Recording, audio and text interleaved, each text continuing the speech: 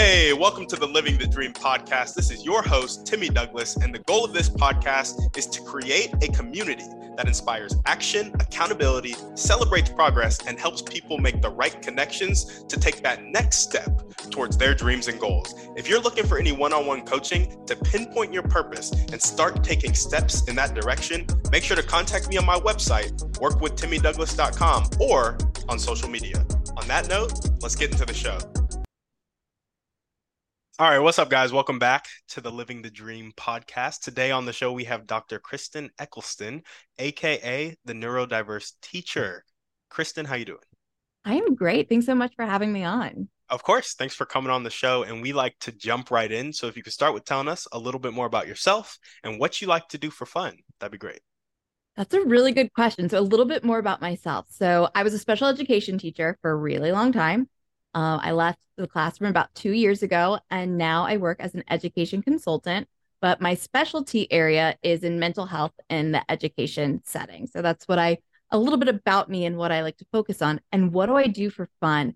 That's a great question. So I am very ADHD. So what I like to do for fun changes on a regular basis.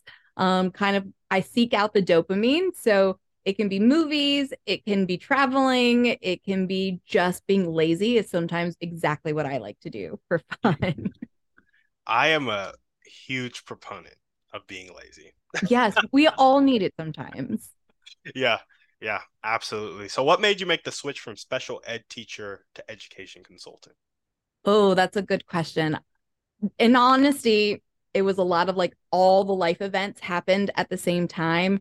I had a health issue that happened. I had a teacher issue that happened. They had an affair with one of our students, so that became incredibly stressful. I wasn't taking care of my own health because of all the stress. I ended up having to have kidney surgery for it. My mom had throat cancer. It was like literally one of those periods in your life where like everything was just all happening at once. And I just went, okay, I think the universe is trying to send me a very loud and clear message, and I'm just not picking up on it, that it's time for me to kind of shift my energy and go in a new direction. Mm, yeah. It's Yeah. funny how sometimes we need to be not nudged, but like hit Right. across the head with the Yes. message. And that was what was happening. I mean, I had fallen down the stairs. I was in a boot. Like this was all stuff that was like happening at the same time. So I definitely was like, all right, universe, I hear you. I think you had given me some subtle nudges, and when I didn't move, it was like, I'm gonna make you move. Yeah, yeah, I gotcha. I gotcha. Well, tell us a little bit more about your motivation. What gets you up and keeps you going every day?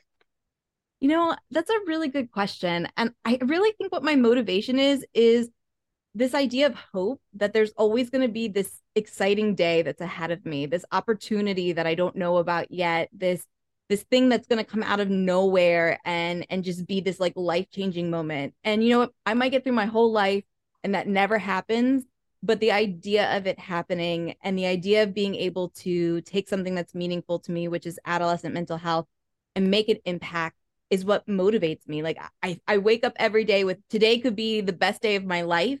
I think just like I shared, I had a series of moments in my life that weren't so great. I believe the opposite can happen too, that you can have moments in your life that are, transition your life, that change your life, that, are huge, that are big. And just like it feels like in a second, the bad things happen, just in a second, the good things can happen too. And so I think that's what wakes me up and motivates me every day is there's this opportunity, limitless opportunity, I guess, of just exciting and new things that could happen at any moment. Mm, I love that. And now I'm curious because I Mhm. would say I wake up with that same hope, but Mhm. by the same token, I also have those days where I wake up and I literally don't want to get out of bed because the day ahead of me seems challenging, or maybe there's something I don't want to do, 200 cold calls I don't want to make, perhaps. But, so do you hold the idea of hope and it gets you up out of bed every morning and you're like, whoo, so excited to take on the day? Or is there those days as well as the days where it's like, maybe I am not like feeling it a lot right now, but I still have that idea of hope pushing me? So 100%, I have days just like everybody else where, anxiety takes hold, depression takes hold. And it's so funny because some days there isn't even a reason, there was no reason for me to feel negative about anything. It was like the day before I was living on this high of awesomeness. And then the next morning I wake up and I just feel like, who am I kidding? Why do I think I can do this? So I have those thoughts go through my mind too, just like I think everybody does. And I think we don't talk about that enough. I think everybody has those thoughts where one moment, we are the best thing ever and we believe in ourselves. And then the next moment, for no apparent reason, who are we kidding? Why are we even bothering? It's not happening at the rate I want it to happen. And, I'm not achieving what I want to achieve. But I think what I do in those moments is I try to remind myself that this is a moment, that this is how I feel right now. And it's okay to feel this way right now, even if there isn't a reason triggering it. But I can't stay in this moment. It's not going to do me any good to stay in the moment. It's not going to do the world any good to stay in this moment. So it's kind of acknowledging the moment and saying, but good things are still going to come. Tomorrow is a new day. Later today could even be life changing in any type of way. So I acknowledge the moments. They come to me just like I think they come to everybody else, but I try not to let them suck me into their vortex, because I have, in a period of my life, been sucked into that vortex. And it took a long time to crawl out of it. It took me almost 2.5 years to crawl out of it after 3 years ago or 2 years ago when I left the classroom. I was in one of those vortexes. And it took me a long time, and it took me having to talk to people about what I was going through and my feelings to climb out of it. And so I try to honor myself in the fact that I've been there, I've had to climb out of it, I've done a lot of work to climb out of it. It's okay to feel these emotions and these feelings, but we got to keep moving forward. Mm, yeah. Yeah, I think that is so important to realize it is just a moment. And I think it actually answered one of the questions we will ask later. So maybe we won't ask that question. But that idea of this is just a moment, it's a passing thing. Is that something you developed kind of as you went through life? And at what point? Because, some people are like 45 and then they get caught up in the moment and don't have the self-awareness to back out of that. And then, just observe the moment, let the emotion pass, but not necessarily act on it in a crazy way. So when did you kind of get to the thought process of this is a moment? That's a good question. So I think a lot of it had to do with, just that series of events that happened several years ago. But I think too, just life, I'm almost 40. And so I'm at a point in my life where I've had life experiences. And so every time that something has felt like it was the end of the world, or how was I ever going to recover, or life is horrible, right? Time healed, time went on. And then I had an amazing thing or an exciting opportunity or something came about. So I think just life experience is one thing that shows you that life is just a collection of moments. Some are great, some are bad. And in honesty, it's as much as we don't enjoy being in the negative moments. I mean, who enjoys being in a negative moment, right? How are you ever going to enjoy the positive if you don't have anything to compare it to? Yeah. And usually the things that make you have to do life changes, right? Like leave a classroom and leave behind things and take leaps of faith, or those things that made you uncomfortable and then make you have to change. And it's scary when it's happening. I mean, it's scary for your brain, how the way your brain is wired when it's happening. But if you don't have those uncomfortable moments in life, then you don't experience life, because you don't ever have anything that's forcing you to move or forcing you to change or forcing you to take that leap of faith, right? So they're Yeah. uncomfortable, but they're almost necessary uncomfortables. And I think that just comes with life experience. And then when I had kind of my world all melt down kind of at the same time 3 years ago, I had to do a lot of soul searching and really trying to discover who I am, what am I interested in? Have I just been kind of stuck in the cog of the machine of life? And that's what I determined. And it really came into having to just rediscover myself, what I'm passionate about, what I want to do. And like I said, I still struggle. I didn't find the magic answer or anything. I still have day-to-day struggles, but it taught me that I have been in a low and I can crawl out of it. So I'm going to hit low lows again, but it doesn't have to be a wall that stops me from moving forward. Yeah, I like that a lot. That perspective is key because sometimes those moments can feel very long. Yes. I mean, mine was like 2.5 years. And that's one of the things I try to tell people is like, sometimes your moment is not just like a day or two. Like sometimes it's prolonged, but you just got to wake up every day and keep pushing forward. And eventually that light at the end of the tunnel is going to start to shine through. Yeah, yeah, absolutely. Well, awesome. Now we're going to jump into your dreams and goals. So you've kind of come out of that moment. You Yeah. got a little bit you know yourself a bit more, know what you want a bit more. Tell us about your vision for your life, your company, your career going forward. Oh, those are all such great questions because I feel like I have like my realistic dreams and goals, and then I still have the like young teenage version of me's like fantasy dreams and goals too. So I'll start with the realistic ones, and then I'll kind of Let's start with transition. the young teenage ones. How about that? You want to start with that Yeah. instead? Okay. So when I was younger, I was really into singing and acting and all that good stuff. I mean, I was not a good student. It's funny being a teacher, being a doctor in education. Like, I was not a good student, not at all. I had ADHD. I didn't know I had ADHD. I didn't like going to school. I didn't enjoy school. There was nothing about school that got me excited except for being in chorus and doing plays and all. Like, I just really enjoyed doing that.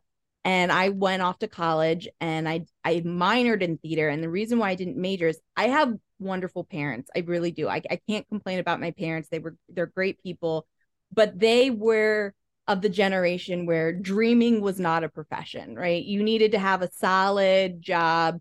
You weren't going to go to college and major in theater and then wait tables for the rest of your life type of situation. Like, you needed to have a solid job. So, and I was definitely one of those people who wanted the approval of my parents, who wanted my parents to be excited about the things that I was doing. So I kind of put my dreams and my ambitions on the back burner. I'm so sad that I'm that generation that like just missed social media. Do you Just know what I missed mean? it. Like, I just missed social media, like TikTok, Instagram. That was not a thing when I was young. Not even YouTube was a thing, right? So I didn't even have that as a platform to kind of like put myself out there on. And I ended up only getting into college. Like I said, I was a horrible student because of singing. I was a distinguished scholar in vocal performance. I loved singing. I had always wanted to go and be on Broadway and sing.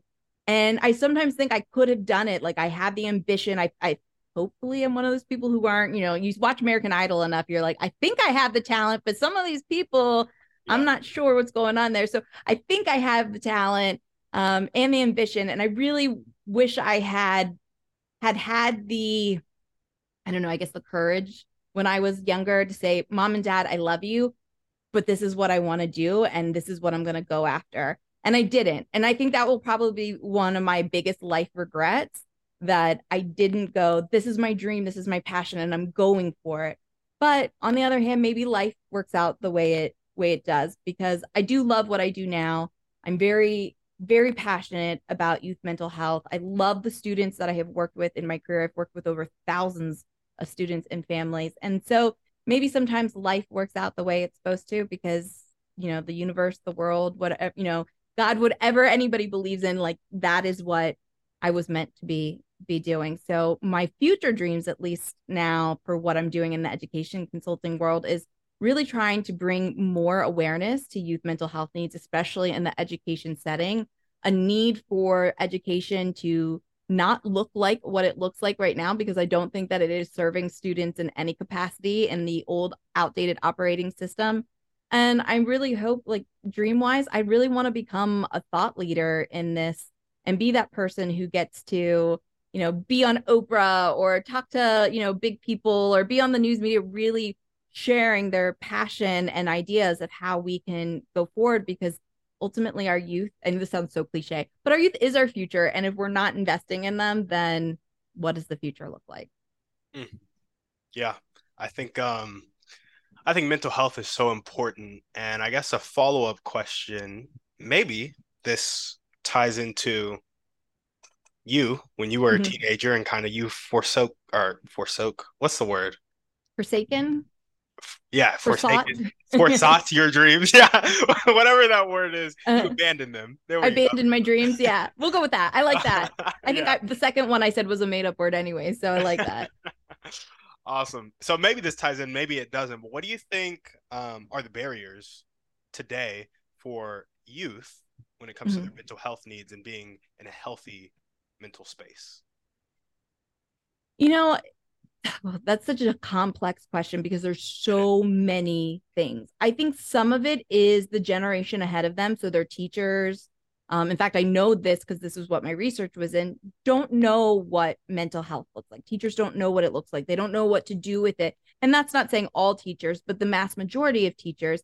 And I'm not beating up on teachers when I say that. I mean, university programs don't include mental health one-on-one for teachers. And a lot of the professional developments that are provided to teachers are very surface leveled and are being done at times when teachers are already overwhelmed and overlooked. So I'm not pointing a finger at teachers. I'm just saying that that knowledge base for what youth need is just not there, and isn't being designed in such a way to get teachers that profession or that information. So that's one of my biggest concerns right now, is that youth just don't have a generation ahead of them that is aware of what mental health looks like. I also think too, there's a lot of things that youth are exposed to now than we've ever been exposed to. Like, just think about social media, news, everything, right? We have more information at our fingertips than we have ever had in anybody's lifetime right in this moment. And your brain is naturally wired. I'm going to get dorky here for a second, but your brain is naturally wired to take in the negative. Like, and I'll give you an example. I'm sure everybody has had an experience, right, where you have had somebody say, 100 people can say a positive thing to you, right? Like, you're so amazing, you're so awesome, right? And then one person says something negative to you. And that's what sticks with you the most, right? That's the thing that bothers you. Not the 100 positive comments that you got, but that one negative comment. And that's because your brain is naturally wired to see the negative. And that was a survival thing. You know, when you showed up at the watering hole and there was a saber-toothed tiger there, your brain needed to remember not to go back there because you didn't get eaten. So, right. So that is a natural thing for your brain to do. But with all the information that people get now that's so negative, trolls, cyberbullying, just the news in general, what's happening in the world is depressing in itself, right? And so I think you have a lot of youth who are being inundated with negative messages that are being provided to them. And you know that overwhelms your brain. It does change how your brain looks, the gray matter in your brain and how your brain functions. I think there's a lot of things that are happening too. I think there's a lot of parents who, in a place of love, and I truly think it came from a place of love, and I'm saying this as a parent, who remember yucky feelings like bullying and didn't want their child to have to experience some of those yucky feelings, have prevented their children from having to experience some of those unpleasant things in life.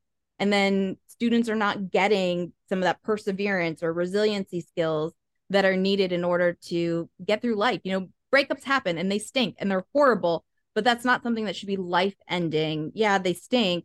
But if you didn't have any of that opportunity to fail in life because somebody was always stepping in and protecting you from it, then you're never going to build up that resiliency and that perseverance. So it's such a loaded question because I think there are so many things that are happening that are all contributing to why we're having such a youth mental health crisis right now.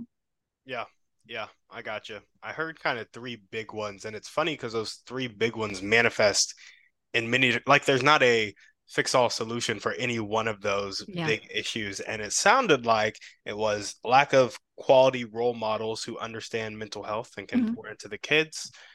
You have the kind of helicopter parents that are preventing their child from experiencing anything bad. So some of the character traits aren't being built like they could be. And Yes. then you have the flip side of that where kids are allowed to run wild on social media and get an Mhm. influx of Yes. negativity, and our brains really focus on the negativity, and then that focus actually changes the gray matter in our brain, is what you said. Mhm. Is that right? Yes. Yeah. So yeah, those are really big issues, and honestly, not just for our youth, but it's For very everyone. important. Yeah.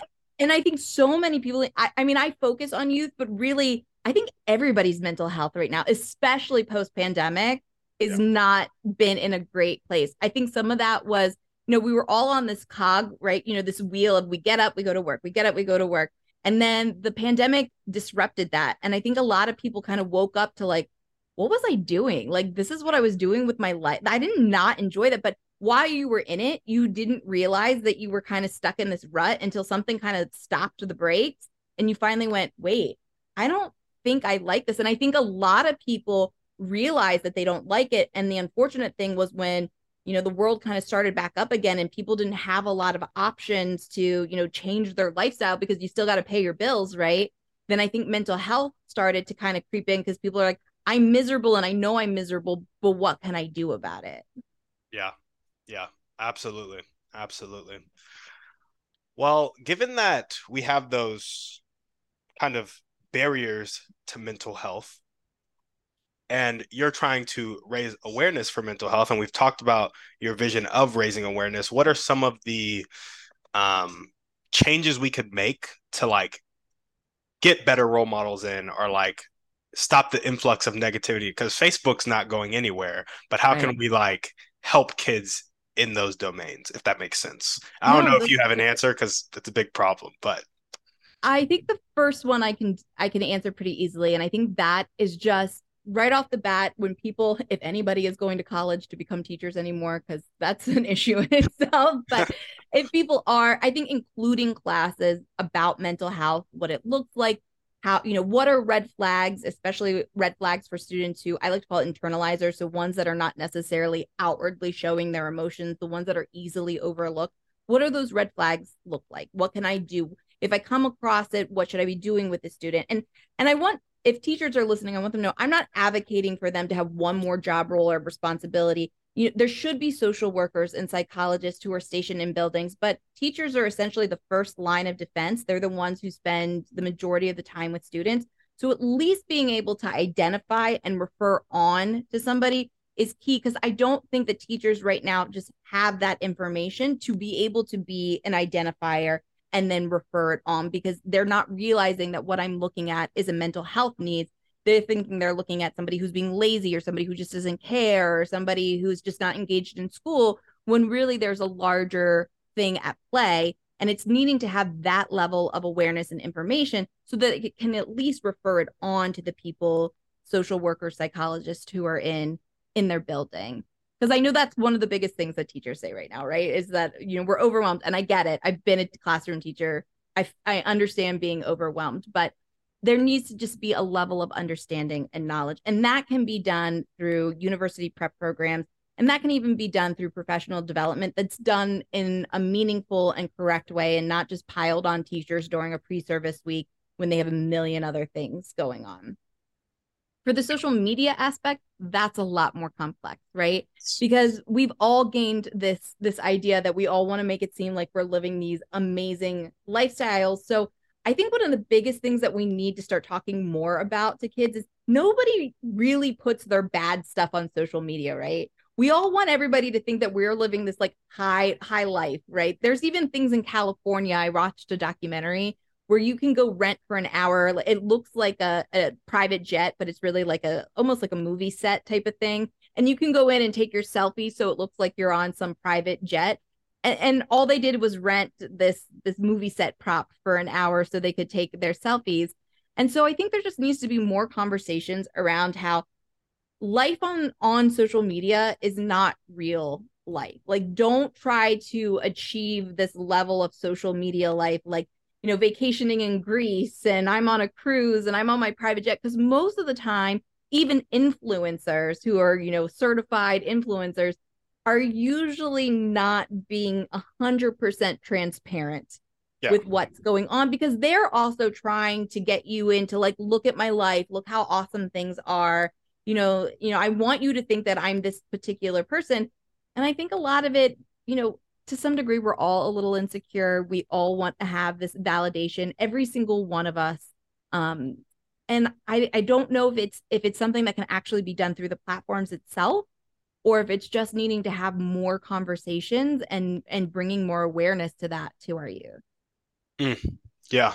Yeah. I think it's important to bring that awareness, especially like people renting the Lamborghinis, renting like Right.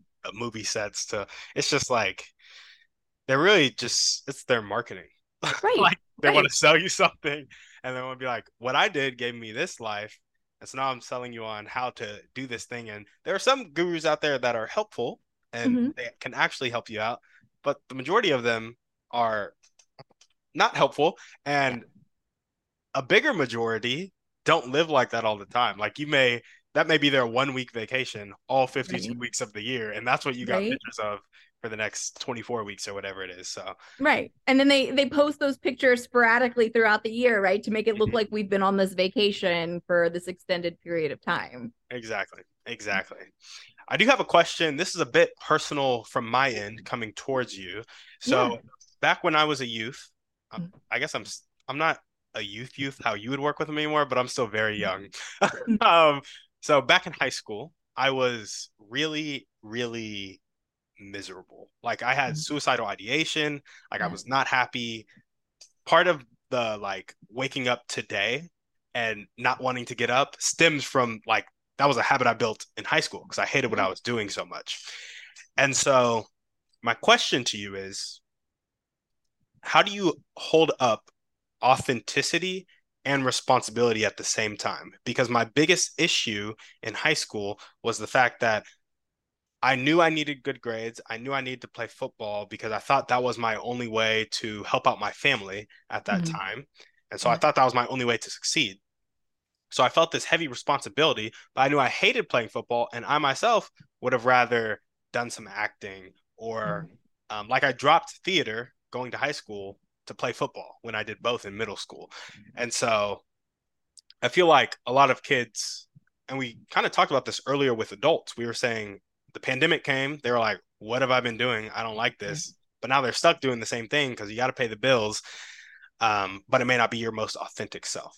Mhm. So, problem being, we have responsibility that stops us from pursuing authenticity.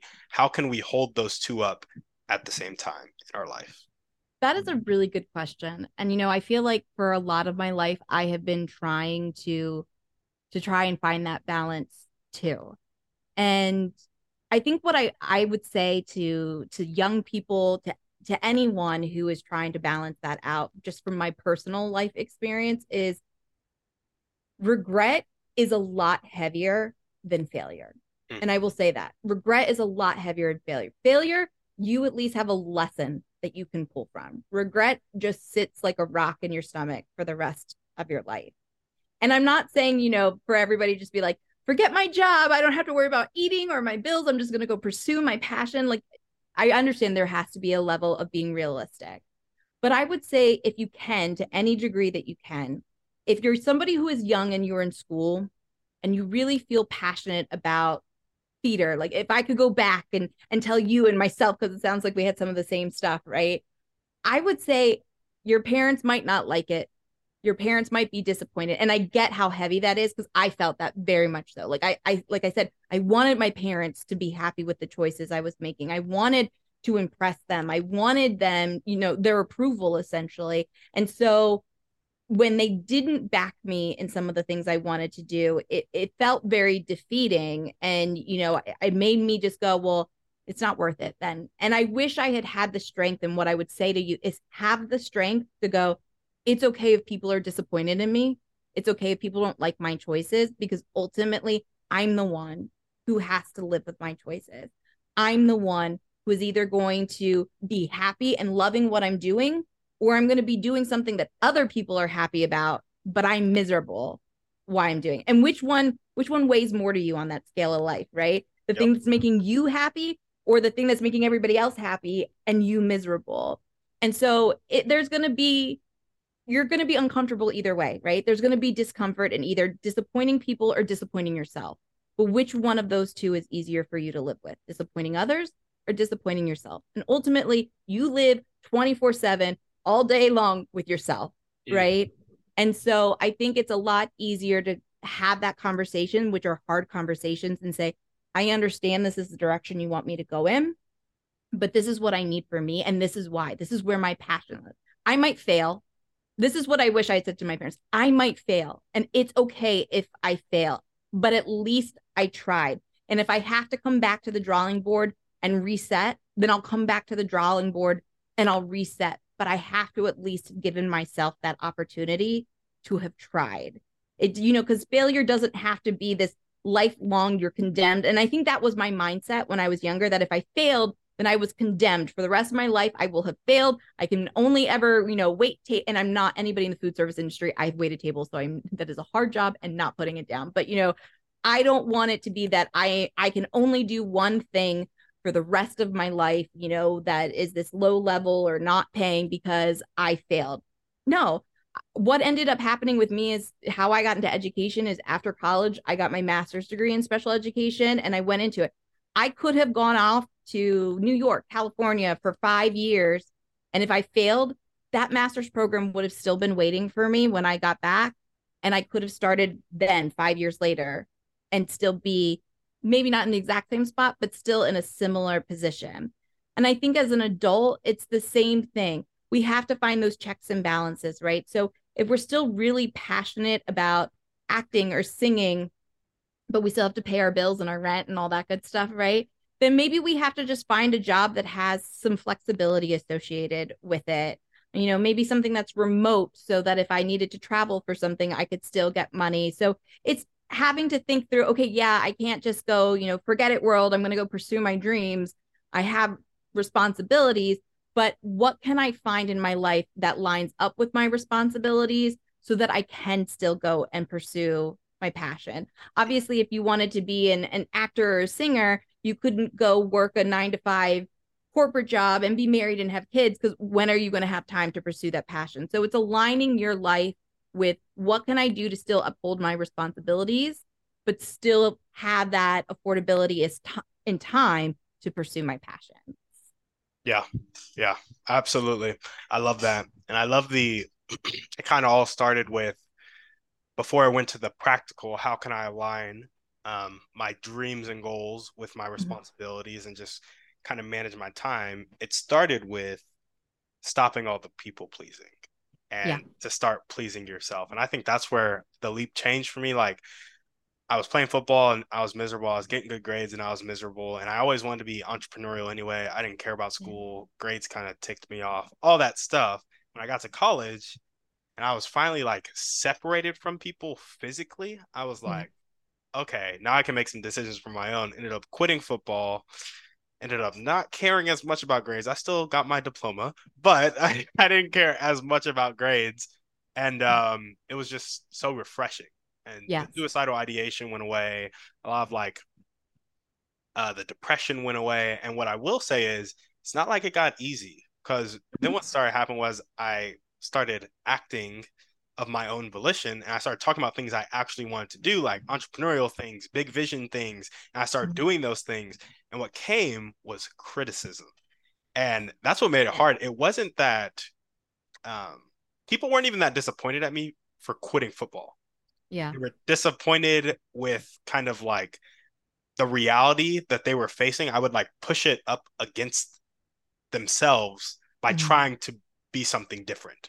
Like Yeah. maybe they wanted to be something different. They're insecure. They're not taking action. So when you try to go be fully yourself, people are going to criticize you because they want to do the same thing. And so that I would say that was the hardest part, stopping the people pleasing. People weren't disappointed for that long, but it was the criticism that came from people that I cared about Yes. once I changed my path. So And just and you were 100%, you nailed that. You nailed that nail right on the head there, right? Like it was their own insecurities, it was their own self-criticism. And I think a lot of it, especially if this was any kind of parental figure or family member, a lot of them don't realize that they love you, and but what they're doing is their fear of seeing anything bad happening to you comes through in like not the best messaging. It happens to people with like ADHD all the time. It's like, you're so smart if you just tried harder, like type of thing. yeah, And like you probably get the same thing. It's meant to come from a place of love, but it's because it's coming from a place of fear. The messaging isn't necessarily the messaging that it needs to be as far as supporting you and what you're trying to go for. absolutely. Absolutely. Well, awesome. We got a couple more questions for actually a lot more questions. So we're going to run through this. Yes, yes. But first, do you have any dreams or goals, any other dreams or goals that you want to chat about before we move on? You know what? I think those are my biggest dreams and goals. But sometimes it's so funny when I was younger. And when I say younger, I mean like 18, 19, 20. Like I knew exactly what I wanted to do. And now I'm almost 40. I'm almost 38. I'll put it like that, which is almost 40. But I like not being quite 40. So we'll say 38. And sometimes I get stuck.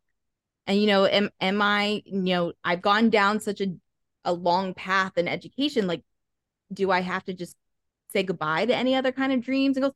And recently, and this was like a recent revelation that I came to, it's like, why can't I do everything? Like if I can find the space and the time and I'm not, hurting myself mentally or my family, like why do I have to limit myself to just being this one person? If I'm a multi-passionate type of individual, then why can't I pursue all my dreams and goals? Why do I have to just be seen as this person who just does this? Yeah. Mm. I love that. I love that specifically because I'm going to challenge you on that actually a little later Okay, in the please do. podcast. Please do. I love a good challenge. Yeah, yeah, absolutely. But first, what are the top 1 to 2 skills that you need to develop right now to accomplish your dreams and goals of becoming a thought leader, changing how education looks, and bringing more awareness to youth mental health needs? Oh, so I was recently on a television show called The Blocks, and it's Wes Bergman's television show, and he was on The Real World back in the early 2000s, and he's like on all the MTV challenges. So anybody who watches like the challenge, he's like the redhead guy who like gets everybody fired up. And he probably would be so mad that I'm saying he's actually a really nice guy. And I was on a show and he pulled me aside and he said, there are people here who need to like tone it down a little bit. And he's like, and there are people here who need to promote themselves more. And he goes, you would fall into that category. Mm, And it hit me, I think, for many years of being a teacher. And I am definitely not without insecurities. I think growing up ADHD, not knowing it, getting a lot of negative messages said to me, being a people pleaser, right?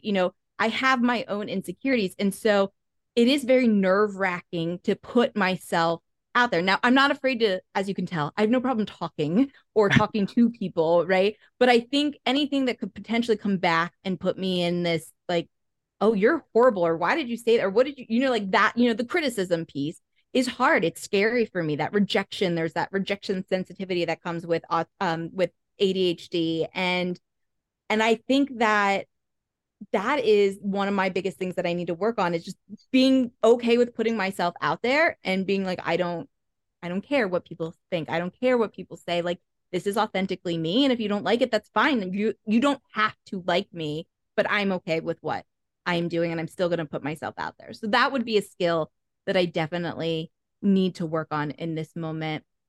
And it's funny. I definitely had multiple skills when I was thinking through these questions earlier. And I'm sure I always have tons of things I need to work on, and I'm okay with that. I think we all have tons of things oh yeah. that we need to work on. But I think putting myself out there is a big one. And I think persevering, when I talked about those times when things get harder is making sure that I'm always persevering and always putting one step in the other and trying not to let myself get stuck in some paralysis that has happened to me before in the past where you just feel stuck or you start to self doubt yourself, right? And why am I thinking I can do this? Why do I think that I'm gonna be able to accomplish this? And trying to push that aside is still something I'm working on every single day. Yeah. Yeah, absolutely. That's funny. We were going to ask you about character traits too, but perseverance sounds like a good one to put down there. Yeah. What are the highest impact daily actions that are going to tick the needle forward? So we got the skill, promote yourself more. We got the character trait of perseverance, but what daily action is going to move you towards your dreams and goals? I think it's sending those emails, right? Sending those emails to people like you're like, should I send this? Is anybody going to respond to me? And I've done that. I have sent emails to people who are, I'm like, there is a high chance that this person will never respond to me. But you know what? There's a higher chance that they will compared to if I didn't send that email at all. Facts. So I think that's some of what I have to do. And I have to convince myself every single time to do it. I still get nervous or I overthink it. And that's something that I do on a regular basis is overthink things. So I think just hitting sending those emails, that's a big thing for me. And just going, it's okay if it doesn't work out, but I'm attempting every day. I'm getting up and I'm putting one step or one foot in front of the other, and I'm making baby steps. And even if they're baby steps, they're still steps. Yeah. Yeah. I love that. Who are you sending emails to when you send them? Sometimes it's to like publicists of celebrities like Michael Phelps or Simone Biles. Like if I want to talk about neurodiversity on a podcast or something, and I want somebody to bring some credibility to it, who am I right now in the scheme of things? And I say right now, I like to say right now, because I'm, again, that dream, that hope, putting it out there into the universe that one day it'll be different And it'll be like, no, I'm sorry, Simone Biles and Michael Phelps. I don't have time right now to interview. Maybe one day that'll be my life. But right now, trying to reach out and get them interested is not always the easiest thing when you're not this huge influencer type of person who, that people know on a database basis. But we all have to start somewhere to get to that point. Yeah. Yeah. No, absolutely. It's one of the things with this podcast. It's like I post daily, and honestly, Mhm. I made this podcast to bring more of the average or up and coming person on. Like, I didn't want to be bringing just people of credibility on. Mhm. But now that I've learned a little bit more about business, a little bit more about marketing, I've learned Mhm. that I've learned to understand why people bring the credible people on because that credibility brings attention, that attention brings influence, and that influence is monetizable, which means you can Yeah. get more influence to help more people. And Right. It's a so, vicious cycle, right? And it's like yes, trying to find out, okay, where can I get in on this wheel? Like, okay, I see the wheel. At what point can I jump in and become part of this? And like there's like sometimes there's like no rhyme or reason. I don't know. Do you know I'm sidebarring barring for a second if you're cool with it, but do you okay, know Elise Myers on I do not. TikTok? She is somebody who like she had one TikTok where she was talking about this horrible date that she went on where she had like bought this tons of Taco Bell and then like there was like a whole story associated with it. Like one TikTok video about a horrible date. And now she's doing stuff with like Megan Trainor and Lance Bass and the Backstreet Boys and like because of her one TikTok. And so that goes back to the hope that I was talking about at the beginning too, right? It's like this one thing, and you never know on what given day you're going to be able to do this one thing. I made a comment, I made a video, and that just happens to be the video that people finally go, yes, yes, Mhm. that this like, and then next thing you have 2 million likes, and your life changes overnight. But every day you're like, I'd put all this effort, and sometimes it's like all this effort that you put into stuff, and it's this one thing about a horrible date, and now you're working with like Lance Bass and Ryan Seacrest and Megan, you know what I mean? And it's like, what?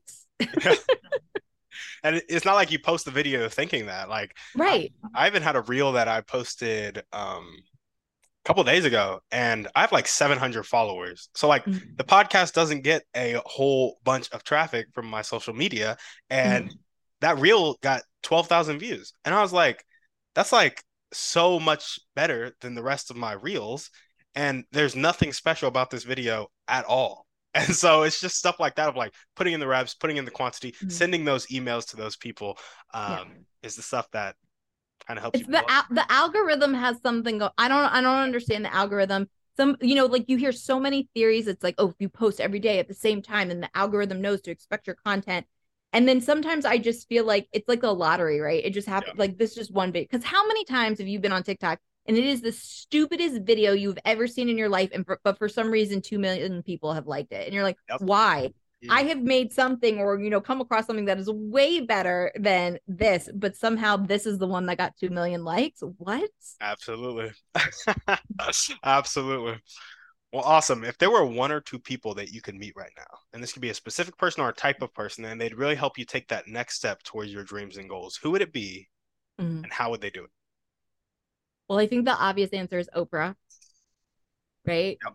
I mean, everybody who wants to be credible or a thought leader in any kind of, you just got to sit in front of Oprah and Oprah believe in you, and then you've got the credibility that you need. So right off the bat, it's Oprah. And then I really like Gary Vee too. I'm not sure if you're familiar with Gary Vee or I not. love Gary. I'm more I familiar love with Gary Vee than Oprah. I love him too. And I like him because I feel like he's that type of person who makes you feel like you can do anything. Like you can do this. Like just if you want it, then make it happen. Like I even subscribe to like his text messaging that like comes out and sometimes it's awesome. Like I'm having one of those days and then you get this and it's an automated like bot type of messaging, but it's just like whatever you think you can't do right now, you've got and I'm like, thank you, Gary Vee. So I really like him too. There's something about Gary Vee that I find to be very motivational as well. Oh yeah, me too. Hands down. Gary Vee's a boss. He's a Yes. boss. Cool. Now we're gonna jump into our thriving three real quick. Then I'm Right. going to challenge you on the dreams and goals a bit, and then we're gonna jump Okay. into our final series of questions. Sound good? Awesome. I'm Awesome. So, ready. what is your favorite book, movie, or podcast? Pick one. I'll go with my favorite book. My favorite book is Into the Wild by John Krakauer, I think is how you say the last name. I taught it when I used to teach 11th grade English and I loved it. And if you're not familiar with Into the Wild, it's that story. They made a movie about it too a couple of years ago, but it's essentially this it's a true story about a young guy who just decided to go. Yeah, I think I'm trying to remember what college he graduated from, but essentially he just was like, forget it. This is not the life I want to live. He like burnt all his money, everything, and just kind of like started backpacking through the United States, trying to make his way to Alaska. And unfortunately, he died in Alaska in a bus.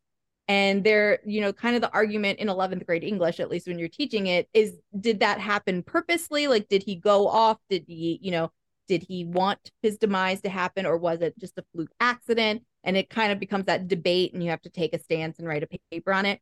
But I really got into the debate, even though I was nerdy and I was the person teaching it, because I thought it was a really great book of somebody who just goes, I want a different life than what the norm is, than what the standard is. And I'm going to go out and I'm going to experience what it is. Ultimately, I think it was a fluke accident. He had a book. He was living off the land essentially. And he had a book that said, different plants, these are edible and these are not. And there was one plant that looked very much like an edible plant and it wasn't. And I think it just made him sick. And it was like a series of events, and then like the snow melted in Alaska, and what once was like a puddle he was able to walk over became a raging river, so he wasn't able to get back out. So I don't think that it was something that he had done to himself. I think it was an unfortunate accident, but I like the idea of kind of the challenge of thinking through his life, and just the fact that he was like, I'm gonna go try something else. Like, I'm not gonna adhere to this prescribed way that my parents think I should live. Mm.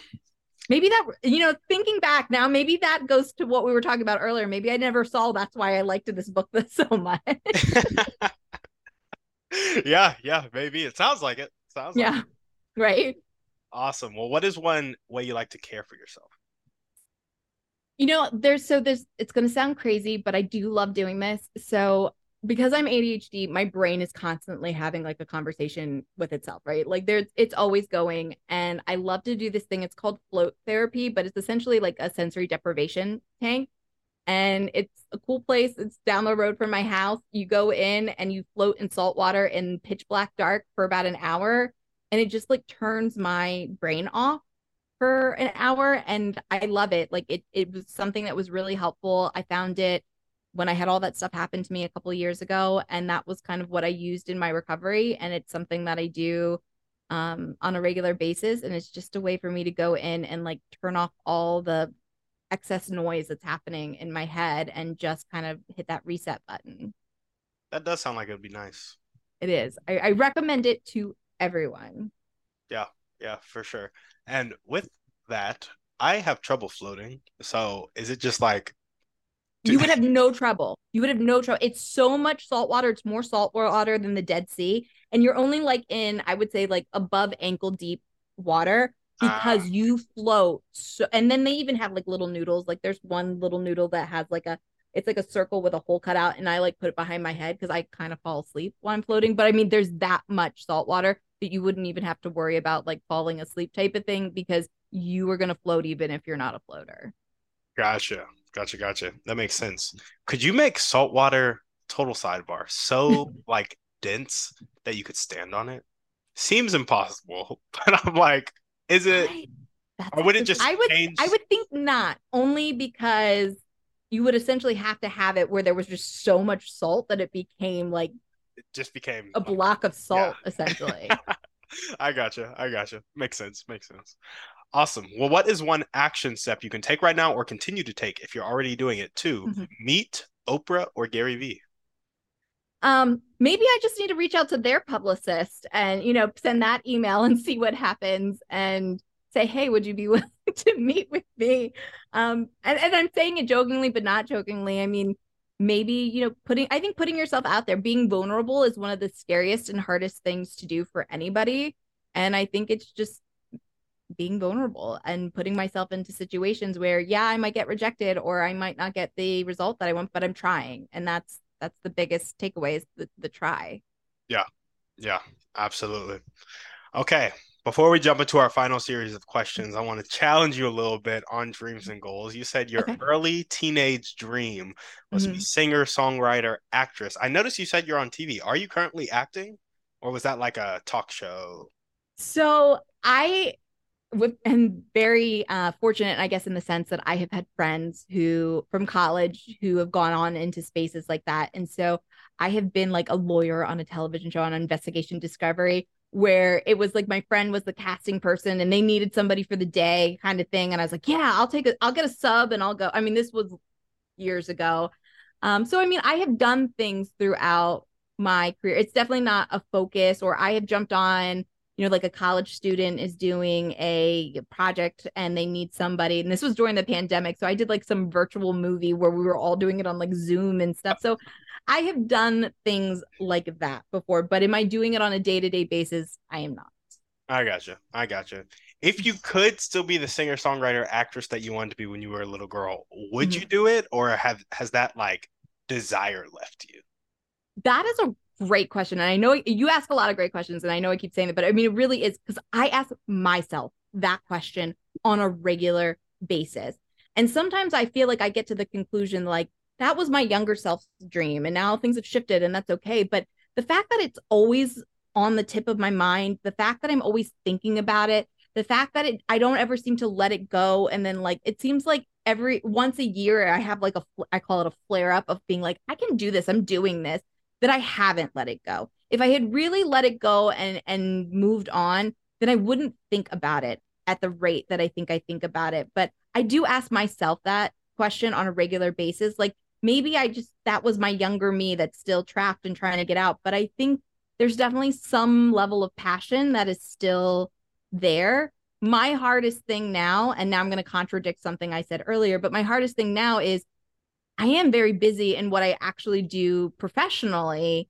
And so trying to find that balance, but maybe that's also an excuse. Maybe that's my fear creeping in and trying to make an excuse. So there's a lot to unpack there. And that's why that was a really great question because it's something that I still struggle with and trying to figure out on a day to day basis. I feel that. I feel that. If you had all the money in the world, all the time in the world, and nobody's expectations Mhm. on your shoulders, would you spend some of it singing and acting in the public eye? 100%. So maybe that's the answer right there. Maybe that's the answer. 100%. Love it. Love it. Well, now I'm going to ask, have you ever thought about maybe like just recording yourself doing raw singing for like 10 minutes on a Saturday morning Mhm. and then like clipping it up and posting it on TikTok throughout the week? I have. And it's funny. So I did go through this period of time where I was doing, have you ever seen on TikTok where people like duet me, right? Uh-huh. And not on my TikTok account that's like my neurodiverse teacher account. This was like my personal one before I started neurodiverse teacher. And I was doing, and I got good feedback, but it was like my 20, I had like 200 followers, so I didn't have like this is again my personal. Yeah. My neurodiverse teacher took off a lot better, but I'm not singing and dancing on that one. I'm talking about mental health and Yeah. school and stuff, and people tend to, I guess, like that a little bit more. But I got good feedback from people when I was doing it, and I enjoyed doing it. um so I don't, but I've always like there is that piece of me that comes back and goes, yeah, maybe I need to like do it some more, do it again, or do it in maybe not just like hide behind a duet, like do my own thing or something. So those thoughts definitely go through my mind. There is definitely some mental block that is sitting like right here and stopping me. And that has been, in all honesty, how we're always trying to kind of improve ourselves and move forward. That has been the mental block I have been trying to unearth, I would say, for the last couple months of what is it exactly that is stopping me from achieving this Gotcha. or Gotcha. doing it. Okay. We all Okay. have them. There's a subconscious thing, and I'm trying to figure out what that is. Yeah. Yeah. I feel that. Well, maybe we're about to get into it right now because our final series of questions All right. asks about some of those beliefs. So these questions do get a little bit personal. If you Sure. do want to opt out, just say, I'm a pass, and I'll be like, cool, we'll pass, go to the next question. Sound good? No worries. I will be an open book for you. Awesome. Well, what is one limiting belief that continues to pop up in your life, if any? I think there's a lot of self doubt. Like I think a lot of my limiting belief is I'm too old or I'm not cool anymore or who would want to listen to me because, I'm not a Gen Z. I'm definitely an elder millennial at this point in time. And like, so what do I have to offer? Like the ship has sailed type of thing. And I think that's my biggest limiting belief is I feel like I still have this dream, but the ship has sailed on the dream because, I'm not this hip, trendy type of person. And how could I ever be? Yeah, I feel that. I feel that. And where does that come from? Do you think it stems all the way back in childhood? Did you learn it in adulthood? What experiences can you kind of go back to in your brain where it's like, that's where that started? I think some of it, if you were ever a theater or a singing type of person, especially if you had some talent behind it, people were not always the nicest. Some people were amazing, and I always had a group of people who wanted to sing with me or wanted to lift me up or wanted to do stuff. But then you also had people who, I hate saying this, but I'm gonna go with jealousy, or just, they wanted to do stuff, or, you talked about it too, like you're putting yourself out there and you're doing what you're liking, and people can get critical because they wish they were doing it. So I definitely think I dealt with, people who were just mean, and sometimes people in high school and middle school are just mean too. Like that's a thing. It's not a new thing for anyone who thinks that's a new thing. It's not. Yeah. I think from the beginning of school, that's been a thing. And then I think too, like I said, I had great parents, but I think when you got messages like, are you going to be waiting tables for the rest of your life? Or do you know how many people go out and try to do this and they're never successful? And, it's a lot of messages that make you go, well, I better just not try then, because obviously if the people in my life don't think that I can do it, then why should I think I can do it? Yeah. Yeah, that is a very easy message to get from all that, especially when it's flooding you. Yeah. Like I've seen people like cling to the one kind word that somebody says to them because they're being flooded with so much negativity when they're trying to make it. So Yeah. I feel that. I feel that. Do you have any actions today, whether that be daily, weekly, monthly, annually, that happen? And these are actions that reinforce these limiting Mm-hmm. beliefs. So you have the self doubt, it makes you think things, those thoughts make you Mm-hmm. feel things, and those feelings lead to these actions. Do you have any of those in your life today? I think we all do. Do you know? And sometimes they're not even, there's this idea or concept of perception versus reality. And I'll give you an example real quick. So there might be somebody who thinks that their parents don't love them and are convinced that their parents don't love them. And their parents could be the most loving, wonderful individuals, right? But because that person doesn't think that their parents love them, then that's their reality. And it's the perception versus reality. Their perception is that their parents don't love them. So their reality becomes their parents still love them, despite the reality that their parents do. And I don't know if that was a great example or not, but I think that that happens in life too.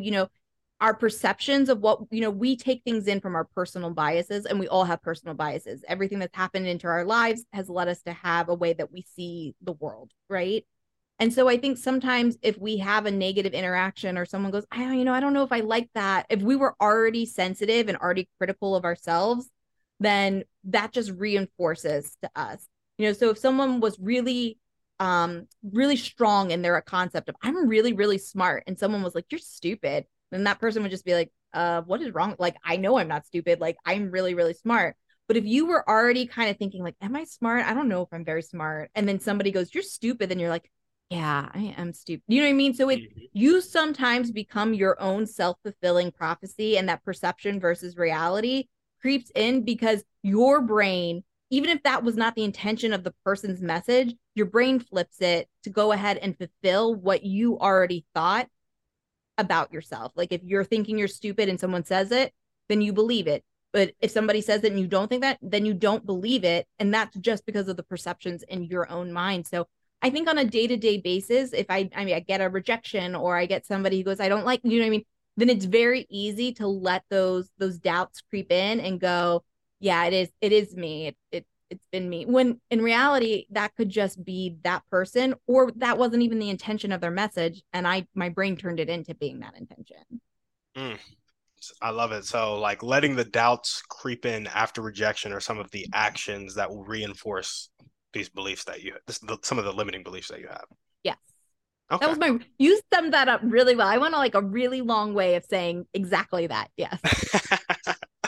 Awesome. Awesome. Well, if you were to change that limiting belief, all the self-doubt, too old, who'd want to listen to me? What do I have to offer? If you were to change that into an abundant phrase that really Mm-hmm. spoke to your heart, what would that Mm-hmm. phrase be? I think it would be I'm capable of all things when I truly try. And there's a little story behind that. When I was a little girl, I I had grandparents who lived in Florida. And so my grandmother would sometimes take me over to this local guy who would do water skiing at, I don't know, I'm thinking now Florida gators. What was anybody thinking? But luckily I didn't get eaten by a gator. And I used to water ski. And I used to tell the instructor, I can't, because I'd fall down, fall down, fall down. And one day I finally got up and he took a picture and he signed it and he goes, "You never know what you truly can or can't do until you truly try." Mhm. And that has always stuck with me. And I think that I can do anything when I truly try. And I just don't tell myself that I can't. Mm. Yeah, I love that. Oh, truly trying. And Mhm. truly trying is like, it's so, like, it really gets down to the core of you. And Mhm. like, you're probably gonna break down in the process of truly trying, but like, it's the like persistence, the not giving up, the perseverance that we talked about, and the like real massive action that is Mhm. behind some of these dreams and goals. Well, Yeah. awesome. I think we talked about this a little bit earlier, but when the limiting beliefs start to take over, what thoughts or actions do you resort to in order to take back control and focus on abundance? It's that, that this is a moment. Going back to what we talked about earlier, it's like it's just a moment, and this moment will pass just like everything else. And I just have to keep pushing forward, because just like this moment stinks, the next moment could be amazing. So why would I want to give up on getting that amazing moment? Absolutely. Absolutely. Okay, we got two more questions for you. I know we're about 3 to 4 minutes over. Do you have the time? I'm good. I'm good. Perfect. So I want to frame this next question. Alex Hormozy, do you know who that is?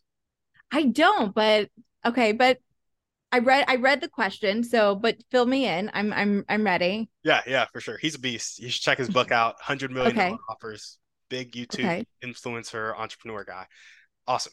He said that the difference between manipulation and help is intent. And I think his point here is that you're influencing people in both situations. But manipulation is about getting somebody to do something you want them to do, while help Mhm. is about seeking to understand what somebody else wants and helping them get there. Okay. This question is about help, not manipulation. That was the point of that pretext. Now, Mhm. there's a common saying that you can lead a horse to water, but you can't make it drink. I actually found out from Dr. Alan Leica, who was a guest on my show, that you can Mhm. make it drink. You just have to salt its oats. Now, Okay. I want you to think about a person with a fixed mindset. They're not willing to accept help. They're not willing to accept change, but they hate their life. How Mhm. can we, you and I, create an environment to salt their oats and help them change their life? It's a good question. So I'm really big into growth and fixed mindset. It's something that I like to talk about on a regular basis. And I think a lot of it has to do with perception. And when we think we can't do something, it's that perception that we talked about, right? That perception versus reality. And oftentimes, not often, every time, there's a root cause to it. There's always a root cause to it. It could be a generational trauma. So maybe it's not something that you're aware. Maybe it was a messaging that was given to you from generation to generation.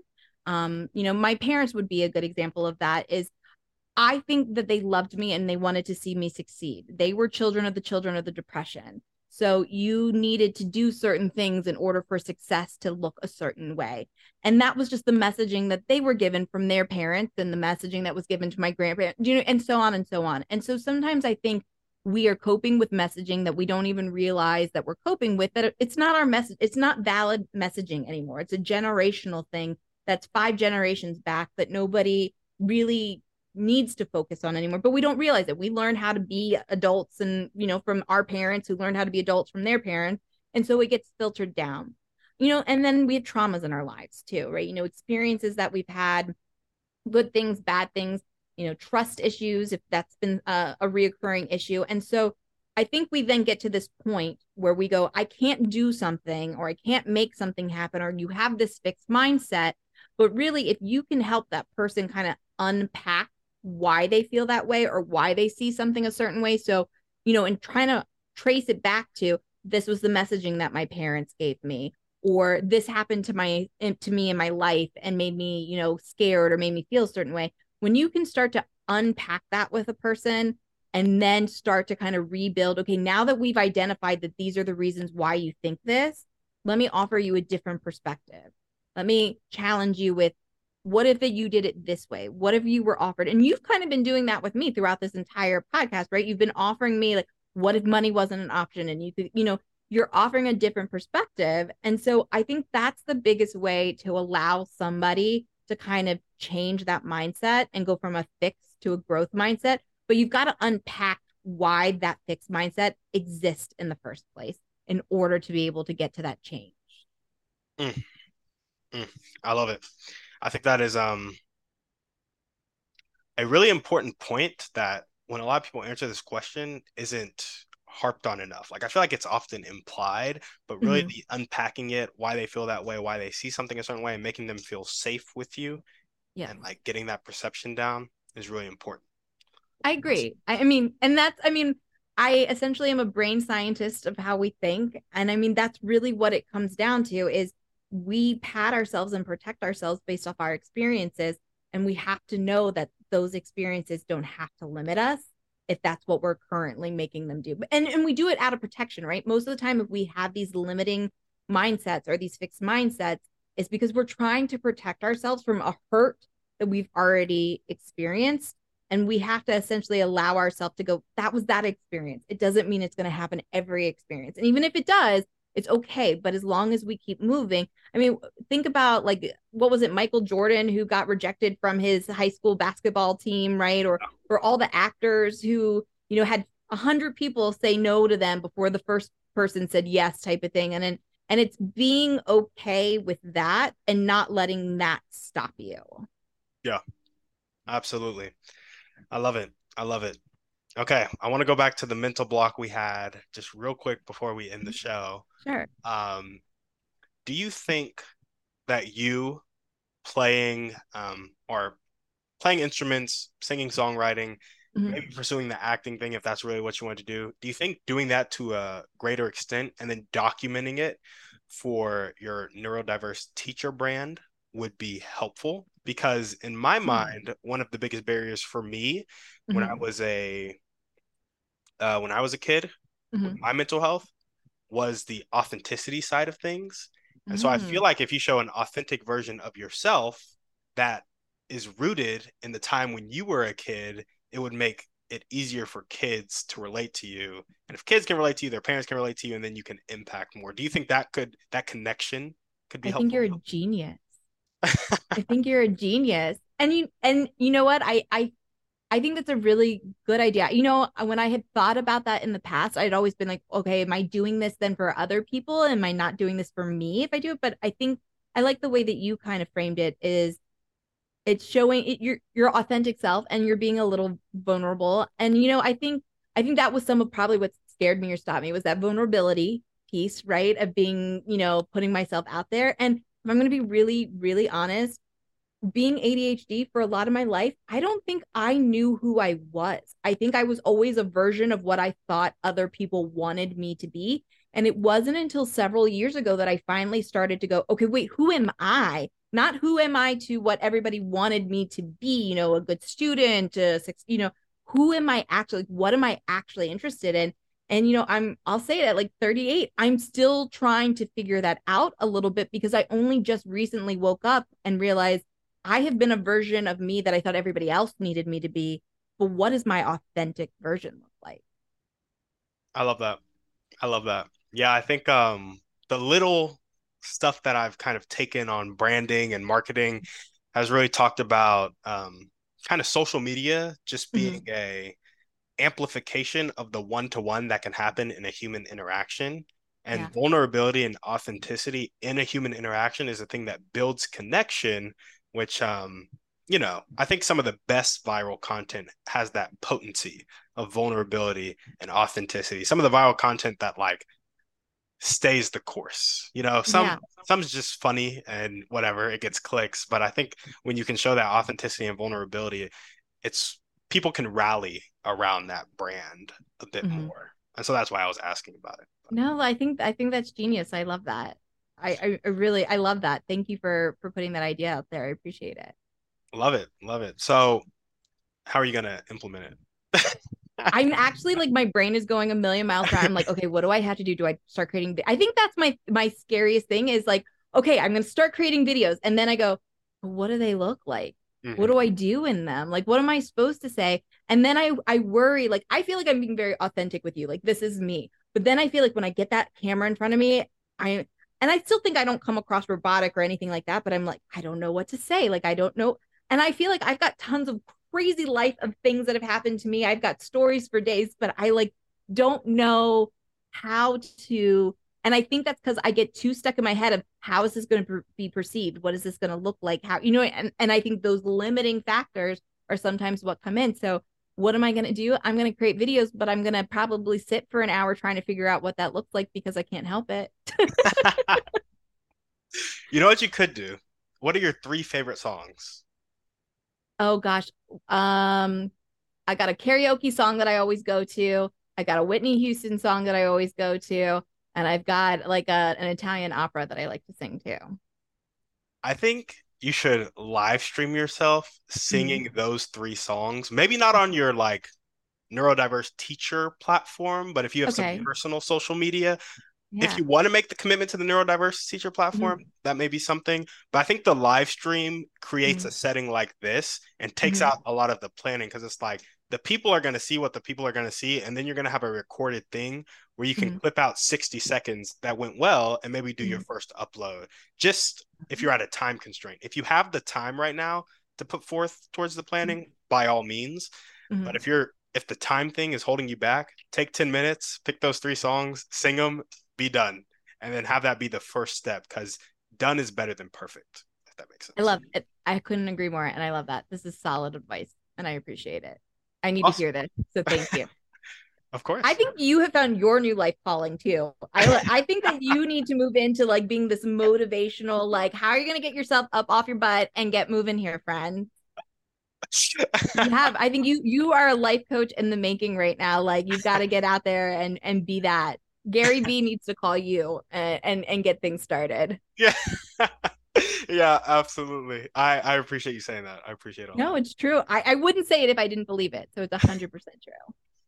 Thank you. Thank you. Well, awesome, Kristen. That is all we have for you today on the show. Is there anything else you want to chat about before we sign off?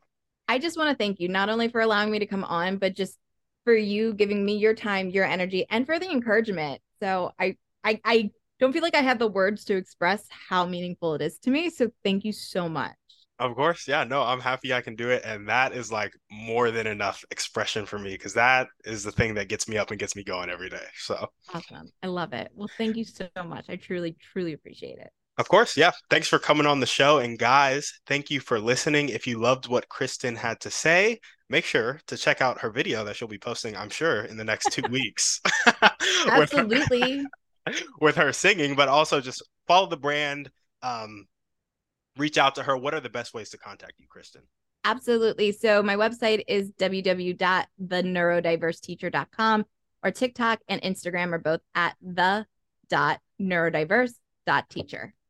Perfect. There we go. And all those links will be down in the show notes. Make sure to check her out and share the content with a friend. Maybe that friend has a child, or maybe you have a child. Share the content with them.